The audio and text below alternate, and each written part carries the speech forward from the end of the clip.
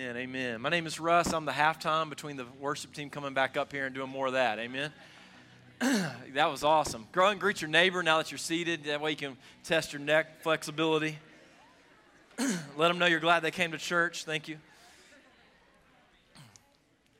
If you aren't hoarse at the end of worship, did you try? That's my question. I didn't hit the right notes, but I hit some of them. Man, a couple weeks away from football season. Just a quick poll to see how godly the church is. How many of you are going to be pulling for Clemson this fall? And how many of you are going to be pulling for the other team?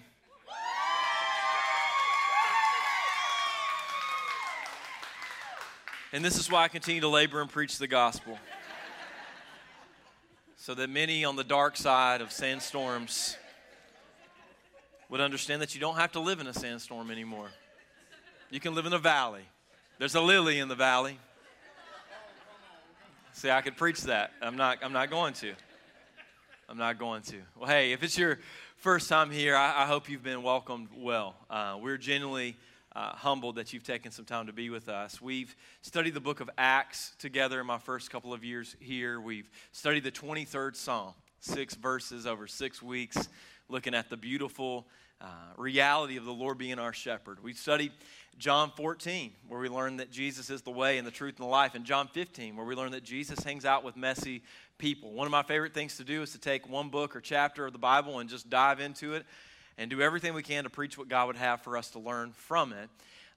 And there's this moment where I feel the Spirit lead us to go into a topical series looking at the Bible and a lot of what it says about one subject. And those make me nervous for 2 reasons. One, it's a lot of hard work to be topically in balance with the Word of God. It's easy to take one scripture, make it say what I want it to say, and then preach a whole sermon around what I really want you to hear, which may be more beneficial to me than it is to you being more like Jesus. And a lot of topical preaching can err into that kind of thinking to where it's like, okay, how do I get them to do what I want them to do for us, for me, for our church's name to be more reputable in the community? And that's a sin of a pastor to do that, okay? The other side of it is a lot of the topics that people want to hear from the Word on, they're not actually wanting to be corrected by the Word, they're wanting to be affirmed by the Word. And the problem is whenever you get into some of the topics that the Bible deals with, it actually deals with it rather resoundingly loud in a clear message of what it thinks or what we should do with it, to which many of us don't want to hear that topic. Perhaps the most taboo topic that we could be talking about in church, where people accuse the pastor of meddling instead of preaching, is the topic of money. Because when you get into the topic of money, you find America's idol. You see, the Bible speaks repeatedly about the dangers of wealth taking over the heart and the affections of man. And one of the problems we have that we have to confess is that if you make more than a couple of dollars a day, you're more wealthy than 99% of the people in the world. You are a 1%er, just not within the country, within the world context. Basically what I'm trying to say is when it comes to monetary gain, most of you are going to have multiple choices for where you're going to eat after this. You've got multiple options for what you're going to open your cupboard to choose to eat tonight at your house. Many of you are going to let food in your house go bad because you would rather go out to eat than eat it. Trust me, you have been blessed. And see, I'm already down the path with all of you looking at me weird, and I'm not even gotten into the text. And if you think what I'm saying is offensive right now, wait until you read the Bible actually, because do you really want to know what the Bible teaches about wealth and being kingdom citizens? Because for a lot of you, it doesn't align with your American dreams. And whenever you begin to preach on biblical constructs of money and how we're to steward it and what it's actually been given to us for, you usually find a church that checks out, tunes out, and doesn't come back. And so Christmas is coming and we need to make room. So for the next 5 weeks,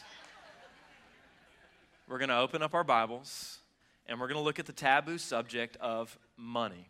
Here's why. If you open your Bible, you'll understand that the Bible speaks to wealth and riches quite frequently. 16 out of 38 of Jesus' parables dealt with money and possessions and the need for us to understand the warnings of possessing them. If you continue to look in your Bible, you'll understand that nearly 25% of Jesus' words in the New Testament deal with biblical stewardship, managing your resources and the gifts God has given you well. Continue a little bit further. 1 out of 10 verses in the gospel deal with money and possessions. That's Matthew, Mark, Luke, and John. There are more than 2,000 scriptures on tithing, money, and possessions in the Bible, which is twice as many as faith and prayer combined. Why? Because money is an attractive God. And it is perhaps one of the easiest things to usurp your worship and devotion and dependency on God if you do not steward and check it. There's a reason what's in your wallet is called a master card. You master your money, or your money and your wealth will master you. And for a lot of us, there is a sobering conversation that needs to be had about the way the Bible views the things that we possess and the way that we steward the things that we possess if we want to live a life that makes kingdom impact and honors God with our wealth. As we jump into this study on this subject, I believe that we have to acknowledge something about us as humans, and here's the truth. We are more prone to justify an idol rather than to repent of one. So I just want you to write that down, and every time you get mad and I'm reading the Bible, because you can get mad whenever I'm giving you my commentary. That's an opinion. You can be mad about it. You can be like, that's off. Okay, that's fine. But if I'm reading the Bible to you and you find yourself not liking what is being read to you, then you need to understand that may be God's grace convicting you of an idol in your life, not a pastor meddling in your business about the way you live, but God convicting you of an idol in your life that He is graciously inviting you to repent of, because idols can't speak, idols can't hear, idols can't deliver, idols can't answer prayers, and idols cannot be a foundation in the day of a great storm to be a life that's built on a good rock that will hold. I want you to have no idols in your life. That is my goal. I don't care if they're American. I don't care if they're culturally accepted. I don't want us to be a people that profess to have the one true living God in our lives.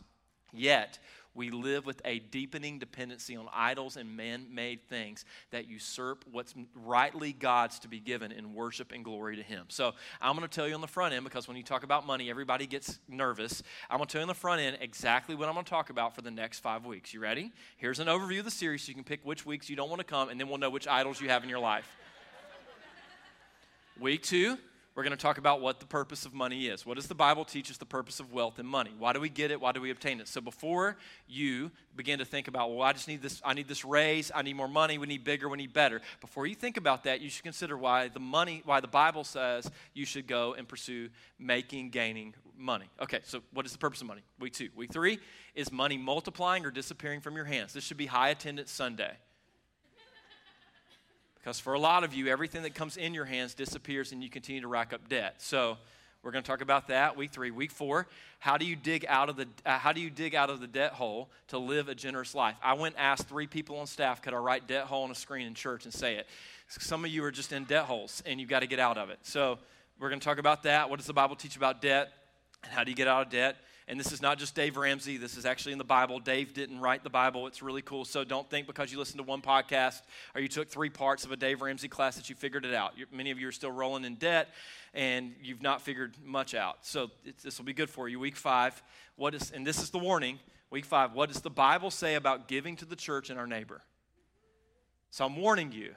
That's the week where I'm going to talk about giving or lack thereof to your local church and why you should or shouldn't give to your local church. And you're like, of course, many of you are like, he's a pastor, he's going to tell us we should give. But I'm telling you now that most people, they're like, I don't want the pastor to ever preach on money because he talks about giving to the church. Okay, I'm only going to do that 1 out of the 5 weeks. So the other 4, you come, Thunder, and then the 5th one you can lay out and watch it on podcast later so that you can be offended at home and call me bad names.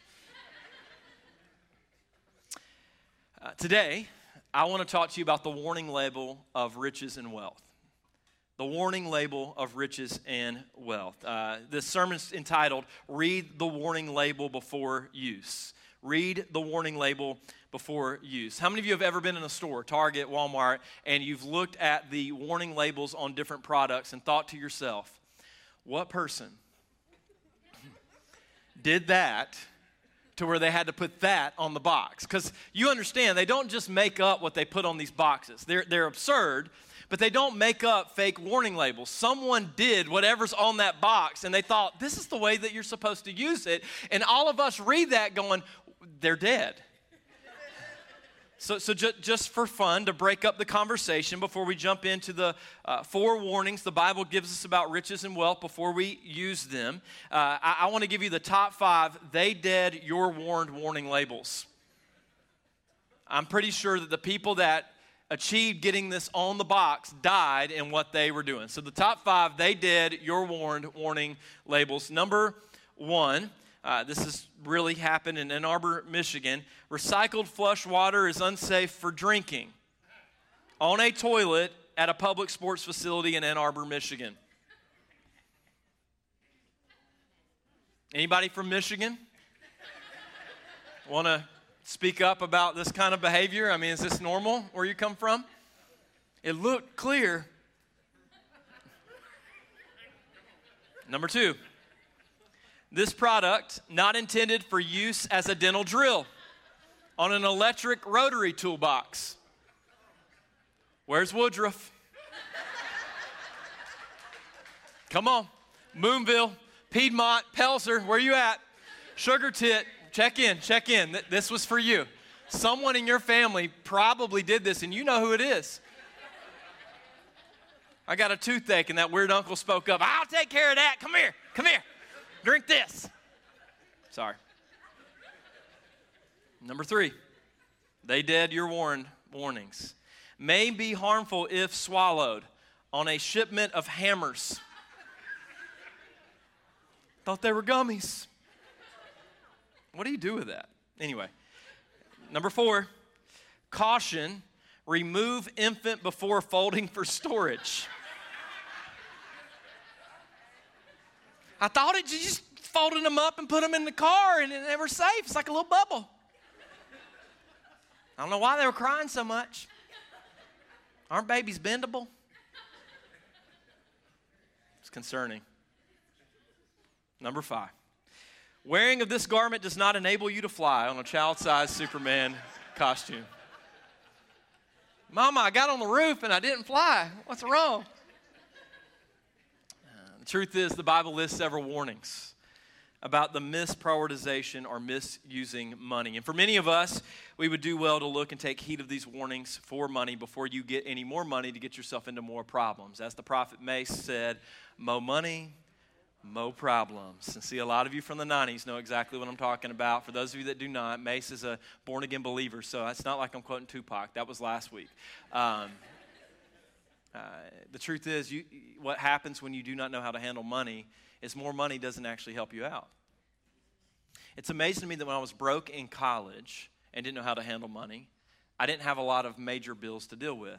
But whenever I didn't know how to handle money and I got that first job and they gave me credit cards and they gave me the opportunity to misuse more, I got into more debt than I'd ever been in my life. In fact, at one point in time in my marriage, when my wife and I were making the most we'd ever made in our lives, we had the most credit card debt we'd ever had. More money didn't lead to more freedom. More money wasn't leading to more financial success. More money was actually leading us to more problems because we weren't understanding God's created purpose for resource well. So there's 4 warnings that I see in Scripture that I want to share with you this morning before you get more money, make more money, or make a decision that costs you more time to get more money.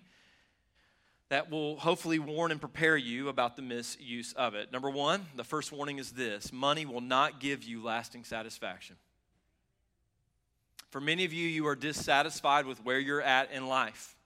You're dissatisfied with what you can buy, with where you live, with the car that you drive. You're dissatisfied with the fact that you've got to eat in more than you eat out. You're dissatisfied that you're in debt, and in your mind, what you need is to hit that lottery ticket. For a lot of you, instead of investing money into a savings account and getting an emergency fund, you bought lottery tickets last week to win $1 billion with a 1 in 356 million chance that you would hit one. So instead of stewarding money, they got too personal too quick. Everyone got really quiet, you see? Instead of stewarding money well, what for a lot of us do is we complain about not having enough money to be generous. We complain about not having enough money to be satisfied. And we think that if we made more money, then we would be satisfied with what we had. The truth is, there was a time in your life where you weren't making what you're making today, and you thought, if I made what I'm making today, I would be what? Happy. And then you got it, and you're not happy. You got it, and you're still dissatisfied. And the Bible warns about this in Ecclesiastes chapter 5, verses 10. The guy that wrote this had more money than any of us. It was King Solomon. And it says this: those who love money will never have enough. Not my words, that's the Bible's word. When you love money, when you make it your goal, when you want to be a rapper in a video doing this, what ends up happening with the love of money is no matter how much you stack, no matter how much you make, you never will have enough. And this, look at the warning. How meaningless to think that wealth brings happiness. How meaningless to think that you could get so much of it that you could get to a point where you would be happy. See, for a lot of you, you think that you will be happy when you make more money. You'll be happy if you make more money. And you've put your hopes in joy and happiness tied into a raise that is in the future that you've already outspent that earning category with your current spending habits. So instead of getting into a budget that actually spends less than you actually make now so that you can actually get out of debt, so that you can actually get to a place where you're not like every single time a car tire blows, you're having to like take out another loan or pull out your 401k to like put new tires on the car because you didn't foresee that emergency coming. Really around here, like on our roads, South Carolina does two things really poorly. We put 400 houses in on a 2-lane road, and we don't even maintain the 2-lane road that we already have. So let's just acknowledge the fact that if you live in South Carolina, you should probably put $5, $10 away per month into a tire going to get eaten by a pothole in this town at some point in time. We should expect that and not be surprised by it. That's what I'm trying to get at. Does that make sense? So here's where I'm at. For a lot of you, you think when we get there, we'll be happy. When we get there, we'll be satisfied. And the Bible's saying that's a lie. And you're like, no, it's not. No, it's not. If I made more, I would be there. And you make excuses. And the Bible, it's not me, it's the Bible. When your joy and happiness are built in making money, you will never have enough and you will never find it. It will always be a moving target. Always be a moving target. The first warning that I want you to understand about money before you use it is that money will not give you a lasting satisfaction. Number two, the second warning, the love of money will lead to sorrow. The love of money will lead to sorrow. A lot of people err on the side when they preach and teach about the Bible's perspective of money. They will preach that basically, money's the root of all evil, and that if you're rich, it's because you've done something wrong to get it. And it's not true. What's true is the love of money leads to all sorts of evil. That's 1 Timothy chapter 6, verse 10. It says it very clearly. The love of money is the root of all kinds of evil. And some people, craving money, have wandered from the true faith and pierced themselves with many what? What's the text saying? When you love money, when this becomes what your affection is for, what you wake up and grind for, what am I getting up for today? I'm getting up to get another paycheck. I'm getting up to make more money. I'm getting up so that I can get ahead of whatever it is or anything else I'm competing with my stuff. When that becomes your driving force in life, the root of it is all kinds of evil. Why? Why would the love of money lead to all kinds of evil? Think about this. Use your brain. Where else in the Bible are we told to love something? We're told to love one another. That's tied into something called the Great Commandment. In the Great Commandment, it says that we are to love the Lord our God with what? Oh, a lot of watermelon. The heart, mind, soul, and strength, right? So think about it this way. When you love money, what do you think about? Money. When you love money, what do you desire? What do you wake up and go for? What do you dream when you were a kid through the Sears catalog? None of y'all remember what a Sears catalog is, do you? So back in the day, we didn't have Amazon. You would mail in a check that would go to Sears, and they would mail back. So, and then there were these things called CDs. You couldn't just listen to whatever music you wanted to. So there was this group called Columbia House. Anybody remember how many of you got grounded for Columbia House CD purchases? Amen. Amen. I still got the Wallflower CD. You would sit there and you would think about, you would desire, I got to have that outfit, that thing. You would go into Belk's because we didn't have Abercrombie and Fitch when we were real small.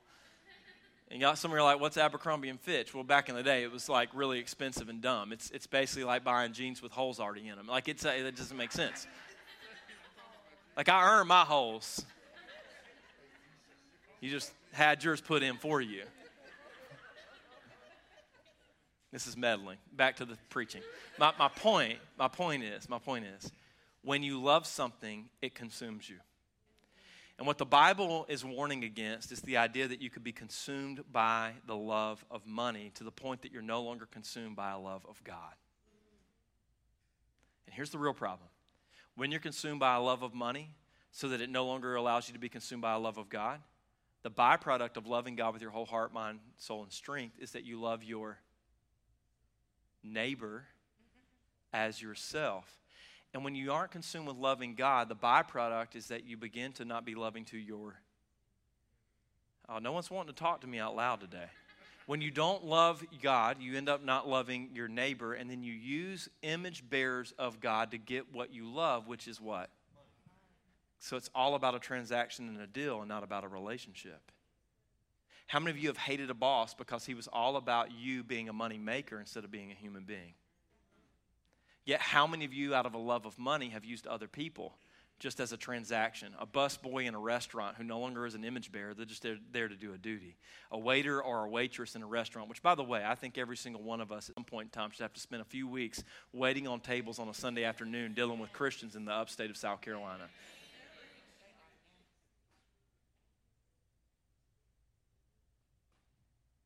I'm just letting that sit on you for a minute. Because for some of you, you need to marinate on the way that you treat other people because they're just there to complete a transaction, to make you happy, instead of understanding that they are image bearers of God with a story and a need for redemption. You see, if your chief aim in life is to get rich, your end game in life, according to 1 Timothy chapter 6, verse 10, will be misery. If your end game in life is to get rich, if your chief aim in life is to get rich, your end game in life will be misery. You see, many of us will spend our life's energy trying to grow a bank account, and all while missing out on actually living a life that counts before God. I believe that our chief purpose is to love God and to love people. And money can either be a means to worship and serve God, as well as bless others, or God and people become a means for you to make money.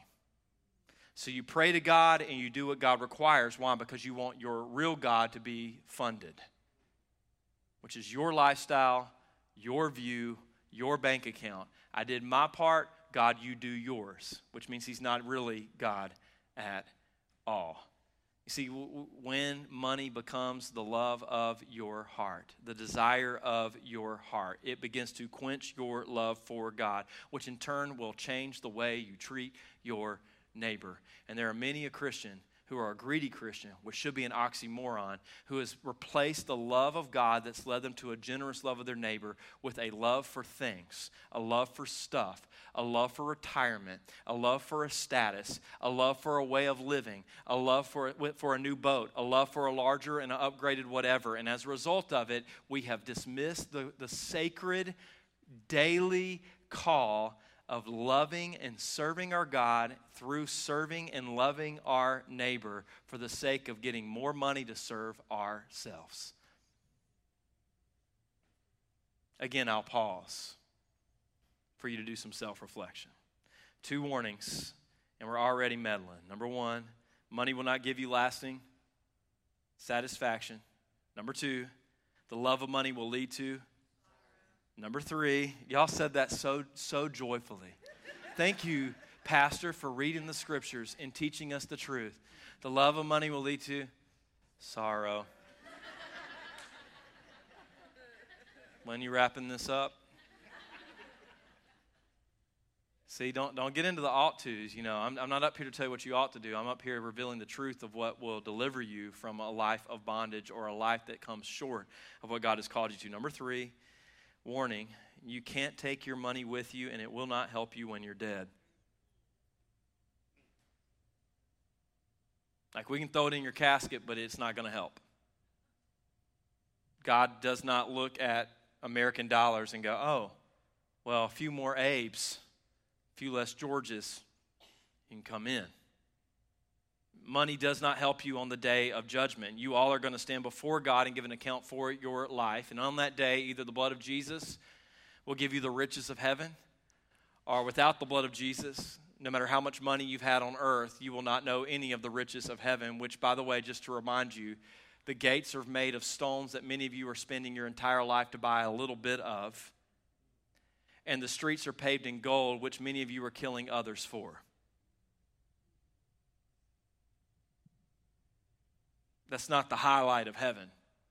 The highlights of the riches of earth pale in comparison to the highlights of the riches of heaven. 1 Timothy chapter 6, again, teaching on this subject in verse 7, says this, "For we brought nothing into the world, and we can take." Now, I want to let you in on this really cool word right here, nothing. In Hebrew and in Greek, it means nothing. If we go into the Latin roots, it means nothing. It doesn't matter how we divide it, it means nothing. So think about a life that's lived with the chief aim being gaining worldly things. What is that life in its end accounted for? Think about it. Think about how many of you are absentee parents because you need more money. They need more money. They need more stuff. And you've replaced yourself with a 70-hour work week so that you can give them a yes day once a year, so that you can take them to a place that doesn't agree with Christian values, so that you can spend all of the money that you've earned not being around them at the place. Like explain to me the logic behind living a life that sacrifices all of its time for in relationships where you're irreplaceable and money doesn't fill the void, so that you can then put money in place and go, but it was fine because you had a better life than I had. I mean, let's be honest, because we're not close enough to Christmas for me to get so offensive. What of those Christmas presents did your kids actually continue to play with by January 1st? How many of you even got out of the new year without them saying they were bored again? Yet you either got yourself in debt or spent yourself in work, like spent your time and your energy in work to get that stuff so that you could blow all of it on stuff that now they don't even want, and now you're given to Goodwill for someone else to buy. And the problem's still there. The relationship between you and the child doesn't exist. Cue cats in the cradle. Right? I mean, think about this. This is what I want you to think about. We bring nothing into the world. We can take nothing out of it. It's not to say that we don't need to go and work. It's not to say that we don't need to earn. But there's got to be a point in time where you recognize this is greed and this is not about what's good for the family. This is about me getting my significance. This is about me getting my value. This is about me getting my worth out of what I make. So it's not for the benefit of my spouse, and it's not for the benefit of my children, and it's not for the benefit of the people that will come after me. This is beyond retirement. This is beyond us being comfortable. This is beyond us being responsible. This is straight greed. Most of us never arrive to that realization until it's too late. We bring nothing into the world, we take nothing out of it. Psalm 49, verses 16 and 17, just to make sure you know I'm not proof texting this. So don't be dismayed when the wicked grow rich and their homes become ever more splendid. For when they die, they take, there's the Hebrew.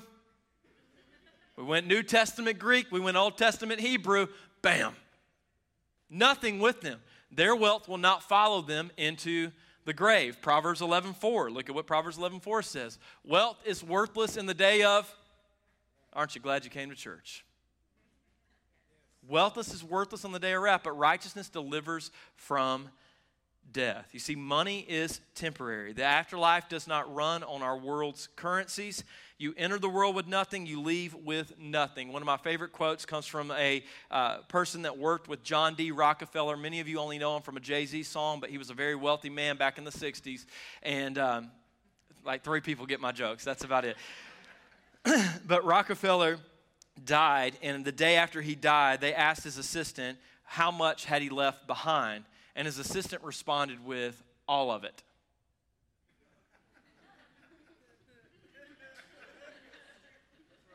Think about it. Like, I'm sure right now, Rockefeller Center in New York, oh, that's great. It's awesome. He's dead. He's gone. It doesn't make sense to make your life about the gain of money. Number 3. Number 4, fourth warning. Wealth without godly vision will deceive you. If you don't have a godly vision for why you earn, for how you spend, for why you gain, what will end up happening is you will become deceived. And you'll become greedy even though you don't think you're greedy, because no one's ever admitted to the sin of greed in my life. In my entire 19 plus years of being a pastor, I've never had someone come into my office and go, you know what? I need to repent of some sin. Okay, what sin do you need to repent of? The sin of greed. It doesn't happen. Doesn't happen. In fact, I've told y'all this before. Tim Keller, who was my favorite preacher back in the day, he found that one instance in American church history where anyone was disciplined in a church for the sin of greed. It happened in the 1600s up in Massachusetts. Like one time in all of church history was someone looking at someone else and they thought they were greedy. And here's what they were doing. They were making $2 more in profit off of a sale than they were supposed to be making. I'll again pause for you to marinate on some of the choices you're making. My point is, the Bible warns that there's a deceitfulness that comes with wealth. Matthew chapter 13, verse 22 says this. Look at it with me. Matthew 13, 22. Matthew chapter 13, verse 22. It says, the seed that fell among the thorns represents those who hear God's word, but all too quickly the message is crowded out by the worries of this life. And the lure of, all right, so we're in the parable of the sower. Seed goes in, and we have seed that comes up that's of the Lord, seed that comes up that's not of the Lord. There's a seed that grows amongst the thorns. What does that represent? What does that represent? Well, it represents people that get worried about the worries of this life and the lure of, so what happens? No fruit, love, joy, peace, patience, kindness, mercy, self-control. No fruit gets produced. What are most of us trying to buy with a vacation? Peace. If we could just go to Fripp, baby, it'd be great. Without the kids. You know what we'd have? Peace. What are many single people trying to earn through their status, through finance? Love. I want you. I get the way my brain works. I take one text and I've attached 10 others to it. But I think the Spirit's in this because my ADD used to just be ADD. Okay, it was all 90s hip hop. That's all it was all the time. Now it's like Scripture all the time. Like just connecting the dots. Well, some people are like, "What's it like to live in your head?" Have you ever seen the movie Beautiful Mind where he's doing the math problems? That's like that with Bible. That's what's happened to me since I found Jesus. Like since Jesus grabbed me, found me. It's just like Bible all the time up here. Think about it. There's no fruit produced. What's the fruit of the Spirit? Love, joy, peace, patience, kindness, mercy, and self-control. For a lot of us, what happens is there's a deception that comes with wealth that begins to choke out us living a godly life, a life that counts before God, a life that matters for the kingdom and its purpose. And I want more for us as the people of God. You see, there is a trap to think that wealth is a security. There's a trap that begins to believe that there's a hedge that wealth can build around you. You see, the trap is to think that wealth will equal hope. The trap is to think that good is made possible by wealth alone. One of my favorite authors, Andy Crouch, said this: money allows us to get things done, often by means of other people, without the entanglements of friendship. See, we were made for relationships, but when you're wealthy, you don't need people. You need servants. You don't need a friend. You need someone who can just get a job done. They come and do what you want them to do, and then they leave. You don't have to have a conversation with them. You don't have to acknowledge their humanity. You don't have to engage with them. It's just they're there to trim the hedges, and then they leave and go home. But you've been called to more as a follower of God. You've been called to share the gospel everywhere you go. So how can you do that if people are just a transaction? I mean, how many people, because we're wealthy enough to bring them into our house to do a job, come and do that job with no conversation about the eternity of their souls and where they're headed? I get it. Oh, that's the weird Christian stuff. I don't care. That's normal Christian stuff, and y'all have called it weird. The only thing that's weird about it is that you just let people pass by in a transactional relationship and don't talk to them about what matters most in eternity. Think about this. When people become part of a transaction rather than a friend, we don't need people. They are of little to no value to us. We pay them so that they do the job that we want them to do, and then they leave. A wrong view of wealth will not enrich the community around you, but instead isolate you from the community around you. Think about Jesus in the story of the rich man with Lazarus at his gate. He built what? A hedge or a gate around him? Large gates. Large gates. And in those large gates, what was behind it? Isolation. He was cut off from everybody else because everybody else was a threat to what? His true treasure, which was his riches. Consider this. How many of you have really big gates and you live in neighborhoods with really wealthy people, yet you say, they're all so cold? I can't tell you how many times I've been in friends that have very nice houses behind very big gates, and they complain about every neighbor that's in the neighborhood. They're isolating. They're not nice. They're not friendly. It's amazing to me how many times I've stood in multi-million-dollar home neighborhoods while neighbors complained about how unfriendly the other neighbors were. My favorite one was one time there was someone in my church in California complaining about how unfriendly a neighbor down the street was, and the neighbor down the street went to church with him. And I said, hey, they go to our church too. Come here, I'll introduce you. And they're like, no. Be careful. Wealth can get you into a whole lot of predicaments. It can put you in a place where, yeah, you can buy what you want, eat where you want, go where you want, but if you're not careful, it'll lead you to a life you don't want. What's the remedy? Well, let me give you a little bit of hope. This whole chapter that we've been kind of bouncing around in 1 Timothy chapter 6 also highlights the remedy to this. Look at what it says. True godliness with contentment is itself great wealth. What should the aim be? What should we strive after? I want to be more like Jesus. That's worthy of your devotion. That's worthy of your affection. That's worthy of your time. That's worthy of your pursuits. To pursue in a way that allows you, by the grace of God and the work of God, to become more like Him. What's the math problem here? When you have godliness as the main pursuit, and you're content with the fact that in Christ Jesus you get Him, then everything else falls into place. When the aim's to be more like Jesus, and you're content because Jesus has offered Himself to you, meaning you didn't have to buy Him or earn Him, then there's a contentment that begins to rest in your soul. Look at what it goes on to say. So if we have enough food and clothing, let us be. Now, see, I read that this week and got convicted. Can I tell you why I got convicted? Because what is the Lord's Prayer? What's a main line in the Lord's Prayer? Give us this day our... You know, most of us can't really pray that because we've hoarded more than a day's worth of bread. And it's not an emergency fund savings account. I'm not downing you being fiscally responsible. But there is a look in the mirror moment that most of us need to have, myself included, that asks the hard question, is my devotion in life really depending on Jesus? Or honestly, have I built up enough walls and wealth and food storage supplies to where if I go a few days without His daily bread, we'll still eat? I get it. Some of you are mad. Good riddance. I love you.